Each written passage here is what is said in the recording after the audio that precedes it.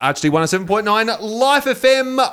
James here with you. Hope you're having a wonderful evening. Denisha Stavropoulos. Did I say that right? Stavropoulos. You're close. I was pretty close. I'll give that to you. And when you won the award for the ArchD Female Announcer of the Year Senior this year, I got your name right on the trophy. Yes. It was fantastic. I was so impressed with that when I read it. That was like my first thing. I was like, oh my God, my name's spelled right. I know. I was more taken back by the fact that people actually did it wrong. Really? All the time, because we used to have a U in it, and then before my grandpa passed away, he took it out. Like, I don't know why. It just is beyond me. So he changed. Apparently that happened with Waleed Ali as well. They changed, it was ALI, but when they moved over to Australia, they changed it to ALY because they thought people would be able to spell it easier. I saw it on the project the other night. Oh, okay. Well, each to their own. Absolutely. My name's spelled differently. Everyone spells it with a H, but it's not. So, that's cool. Denisha. Yeah. Really? Yeah. Everyone spells it Denisha. Okay. I don't, but I think it's because you say Denisha, but it's not with that. I don't know. Georgia Cooper, who's also a favourite announcer here on ArchD as well, when I first mentioned that you had done the show, and I'd said, we had a fantastic announcer from your school, you probably know her, Denicia. She says, who? Denicia. And I was like, I said, from your school, Denicia. She goes, Denisha. Like, that wasn't so different. You seriously left me hanging out there for that one. Do you know what, though? Everyone, when I first went to that school, I was called like 4 different names. It was Denisha, Denisha, I don't even Denisha. I don't know. Denisha. That's taking it way left field. I got some weird names, but I was like, look, guys, it's Denisha. That's the name. Yeah. That's how we're going with it. Okay. That's really wonderful. Well, it's great to have you back on. I'm glad we got all that sorted out. How we've moved past your name. That's great. That's really, really wonderful. We got so much on today. This is amazing. We need to talk in a little bit, though, Denisha, about your cat. All right. We've been talking about your cat. Yes. I have never, ever heard of someone who has such a tenuous personal relationship with their cat and feels that they get favoritism treatment in their own family. That sounds really brutal. Well, look, back when I was younger, I had 2 cats.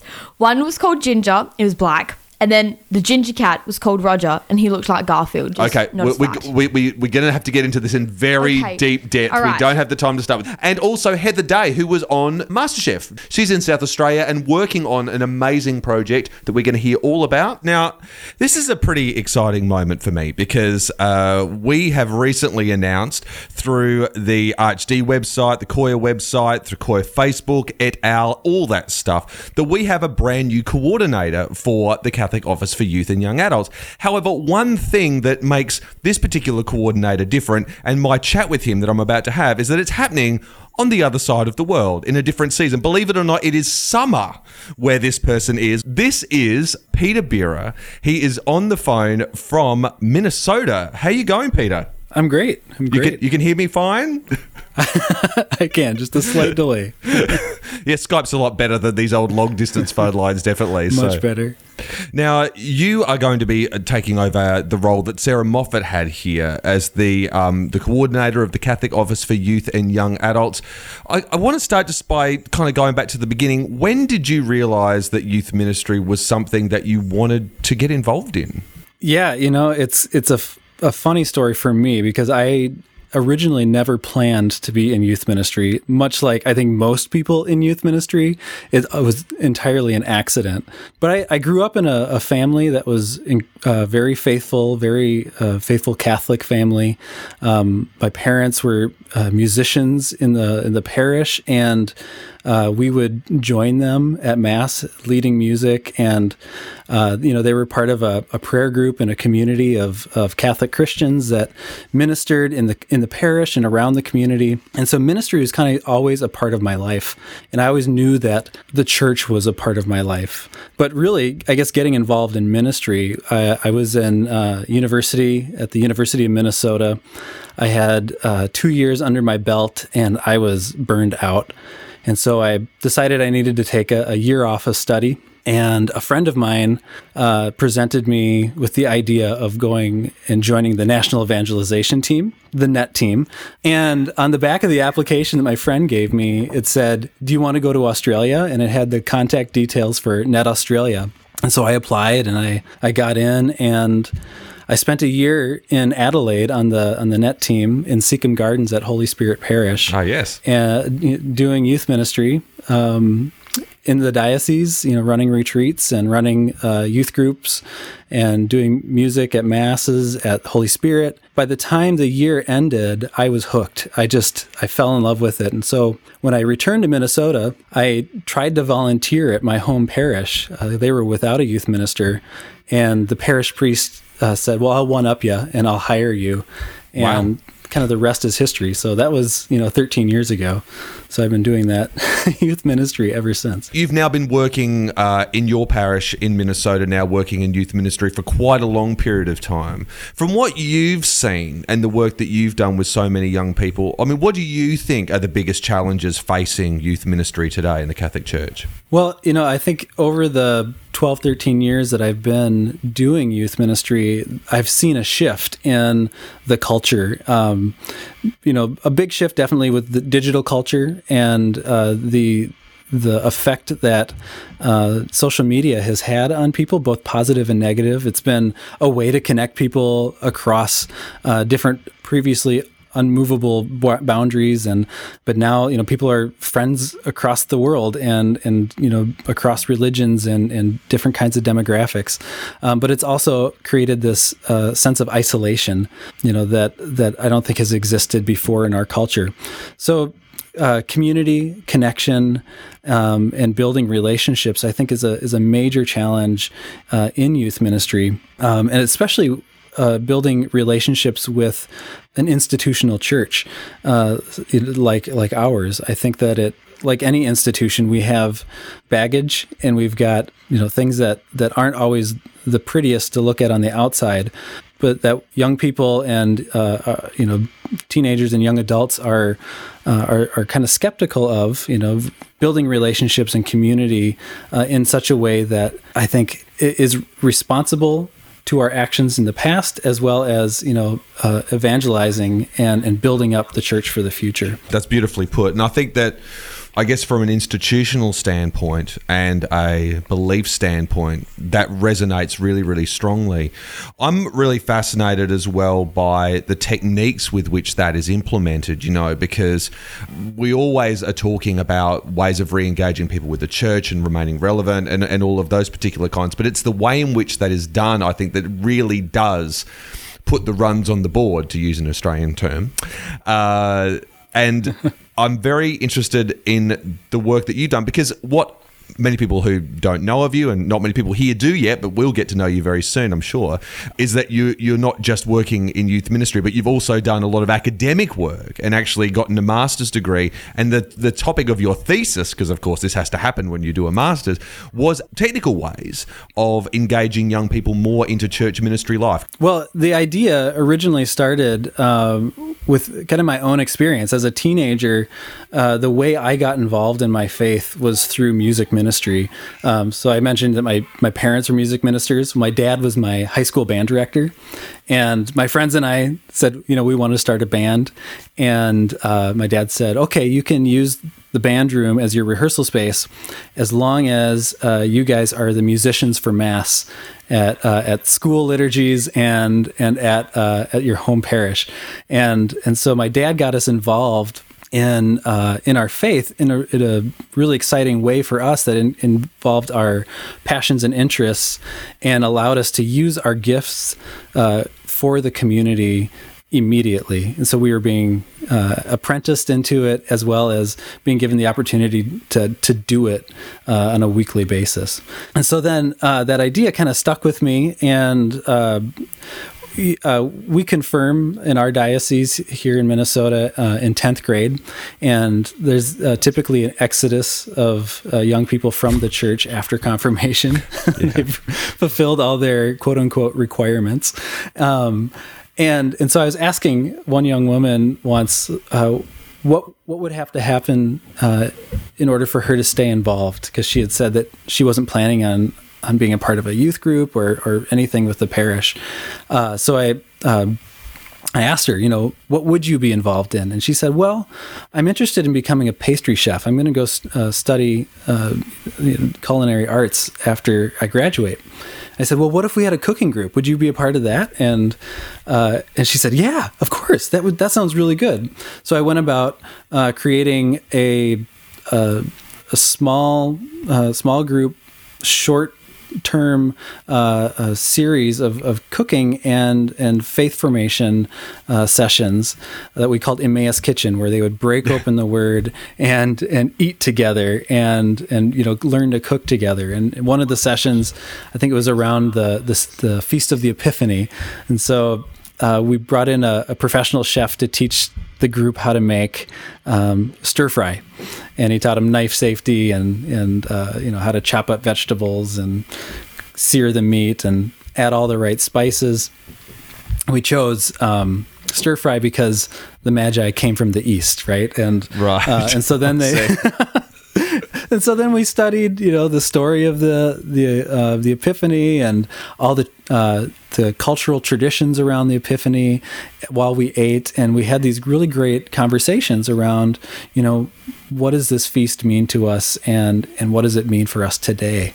And so then that was at a parish that I was working at previously.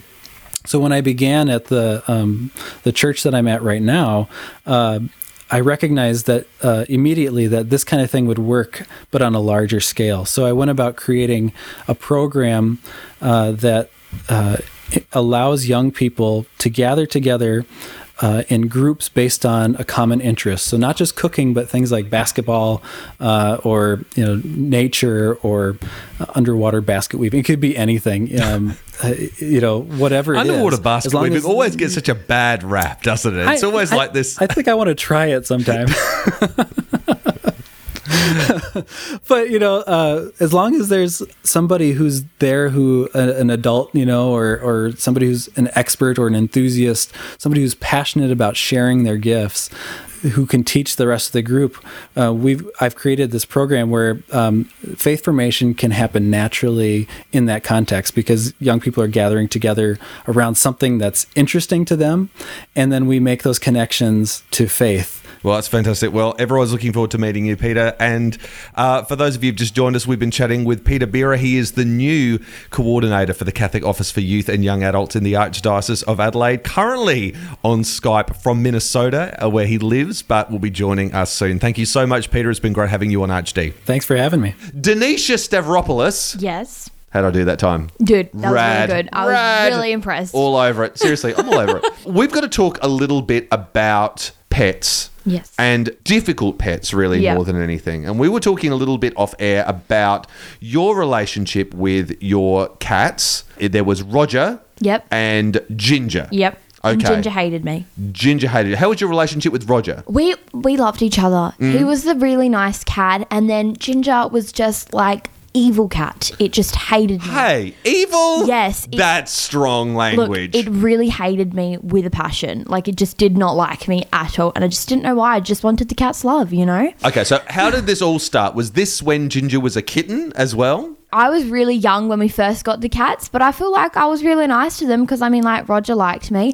But then as I started getting older, the Ginger just hated me. She would always, scratch me, or, how, cats hiss. She would just, every time she would just hiss, and I'd be like, whoa, come on, back up. Really? Yeah. Hissing continuously, and then I'd come home from school, and she would never go into my room unless she wanted to scare me. And so I would come home from school, and she'd be hiding under my bed, and she'd just come out and attack my ankles, and I'd be like, whoa, screaming oh my god, the cat is here. And my parents would be like, what are you talking about? The cat would never do something like that. Mum loved because you are talking about a premeditated desire going, Denisha's coming home, I am gonna get her. I'm telling you, she clearly had it planned out when she was coming to attack. She had it planned and everything, and she just didn't like me, and she hated me constantly. She would hate me. She'd scratch, she'd meow and just like hiss and just hate me. But you kept forgiving, Ginger. Yeah, you kept going wanted back the love. saying, I want your love. I love cats. I love dogs, but I love cats, and I Right. just wanted her love. It's part of it because of this unrequited love experience. It was just a love-hate relationship we had going. You go and hug every cat you can and Yes. go, oh, at least this one loves me. I love cat. Every other cat liked me except for her. So clearly it was just a cat. It wasn't me. Okay, so look, the reason this topic came up is because we were thinking, maybe you could have been doing different things to ingratiate yourself with Ginger. Yeah. Maybe things in terms of things you could have fed the cat. Or I mean, what sort of things did you feed Ginger? Well, I never fed that cat because I knew that she was going to try to kill me somehow. So I left it to Mum, and I'd be like, but like we always fed the cats the same thing, like their food, cat food. Is it Whiskers? It was like Whiskers. I cat believe food. it is Whiskers, yes. Yeah. So like, and then like the little like treats, and then if we had like any like chicken or stuff left over, we'd do that. Then we'd always get like the lactose-free milk because cats are lactose intolerant. Like you can't give them. Is that true? Yeah.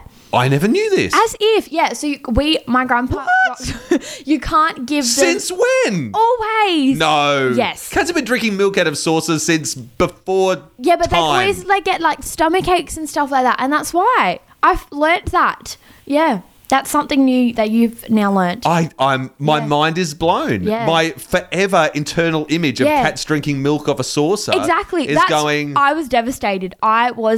Because I always fed my cats milk until I was like, "Why are you always sick, man? Like, what's going on?" That's mental. Then I So they're found drinking out. that milk, but if cats could talk, they'd be going, Don't give it to me. how about some So Good? Yeah, like why are you giving it to me now? Yeah. So now Whiskers, I've actually like given out like a lactose-free milk, and so maybe that's why she hated me. Maybe I was giving her the wrong milk.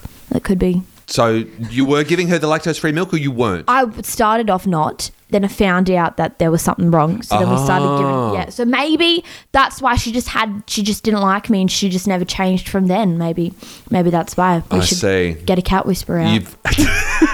Figure that one out. That's what we should You've do. obviously given this like monstrous amounts of thought. I did. I have. Yeah. I have. Now, the reason we're talking about this, Denisha, is because you found this news article about I a did. pet with a very Yeah. weird habit. Yes, I did. So this is it an alligator? It is. It's an alligator in Minnesota. Okay. Oh, where Peter's from. Yes. Yes, that one. Likes to eat pizza. Right. So it's Pizza. Pizza. Okay.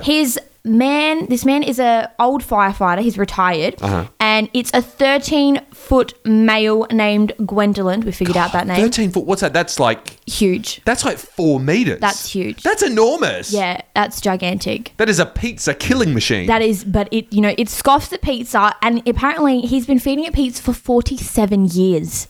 47 years. He's had this alligator with him for 47 years, and like Wow. judges and everything have always tried to take it away from him, but he refuses because why would you give up an alligator that eats pizza? Like, come on. Because you think Ginger getting towing with you when she's in a bad mood is bad. Come on. If the alligator gets in a bad mood with you one day, you'd be lucky to leave with all your limbs intact. Just give it some pizza.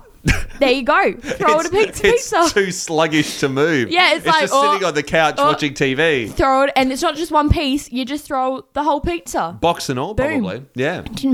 Maybe that's what the issue was. And through the magic of radio, I have managed to scream from the studio all the way to the Central Market in the space of one song, which is pretty impressive. And I'm here for a very special occasion. I'm here to speak to Heather Day, who many would recognise from the recent series of MasterChef. How are you going, Heather? I'm doing really well, thank you. How are you? I'm well. Thanks so much for spending the time with me today. Well, firstly, congratulations on the show. Epic show this season. To ask, how do you feel about the whole experience is probably a bit nuts, but was there one particular moment that really stands out to you that you will always remember from the show? Definitely Nigella, but I have to say, as an overall experience, it has changed my life. It's not only made me a better person, I think, through the challenge and being so focused throughout the whole series, but it's just, allowed me to be more confident and believe in myself, and that's probably what's given me, more and more reason to go out and do what I really want to do. Now, you have come out of this whole MasterChef experience with a new business idea in mind. Can you tell us a little bit about Heyday Butter, which is a really clever take on words, your name being Heather Day. Can you tell us a bit about that? Yeah, it's really exciting. I'm using some amazing cream from my Ponga, which is Fleurieu Milk Company, and that cream has no gelatin or preservatives, and the cows are grass-fed. So it's basically cream the way it should taste, and that provides just the best butter which I'm churning, and I'm also using a live cultured yogurt as well. So it's a beautiful taste. And then I guess through MasterChef, I've got the chance to experiment with flavours, and I can tell you now that through the Adelaide Central markets, some of the flavours I'm doing that are popular are the miso butter and also the cinnamon and currant butter. So it's just been amazing, just because everyone has butter, but no one really thinks that they, love butter or don't love butter. But today and the last 3 days, I've really found out that people do love butter. I think that something that's come up a lot lately is people are talking a lot more about the ethical ideas behind dairy foods and things like that. It's really come to public's attention. But something that isn't really talked about in relation to that is there's obviously a real taste difference that occurs with that as well. Yeah, it definitely is. And that's why I culture the yogurt, use live cultured yogurt to culture the cream, because that does provide a real tangy, fresh flavour. And the live cultured yogurt actually brings out the butteriness of the butter, believe it or not. And it's just delicious. So why, after all that you've done, and I did a little bit of rewatching last night, and I saw that great Nigella episode where you did that one challenge that was her favourite. I mean, just stopping on that moment just for a second, there was a great shot when she walked in for the very first time. Yes. Your reaction was obviously captured because it was quite strong. She was someone that was a big inspiration to you?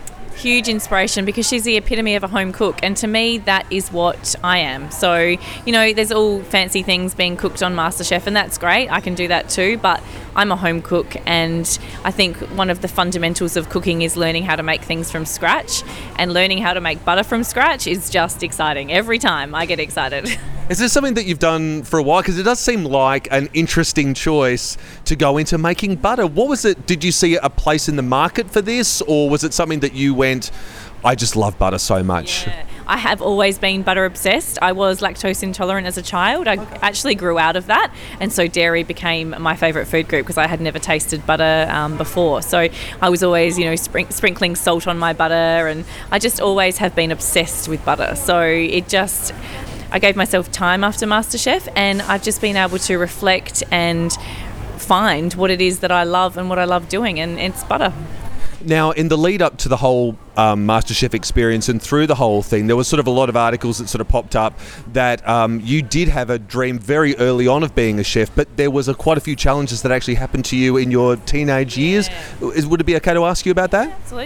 Absolutely. I did have to learn to walk again. I was in a wheelchair for over 6 weeks and had really bad leg injuries from a car accident that I was in. So I basically could not work as a chef. I couldn't work on my feet.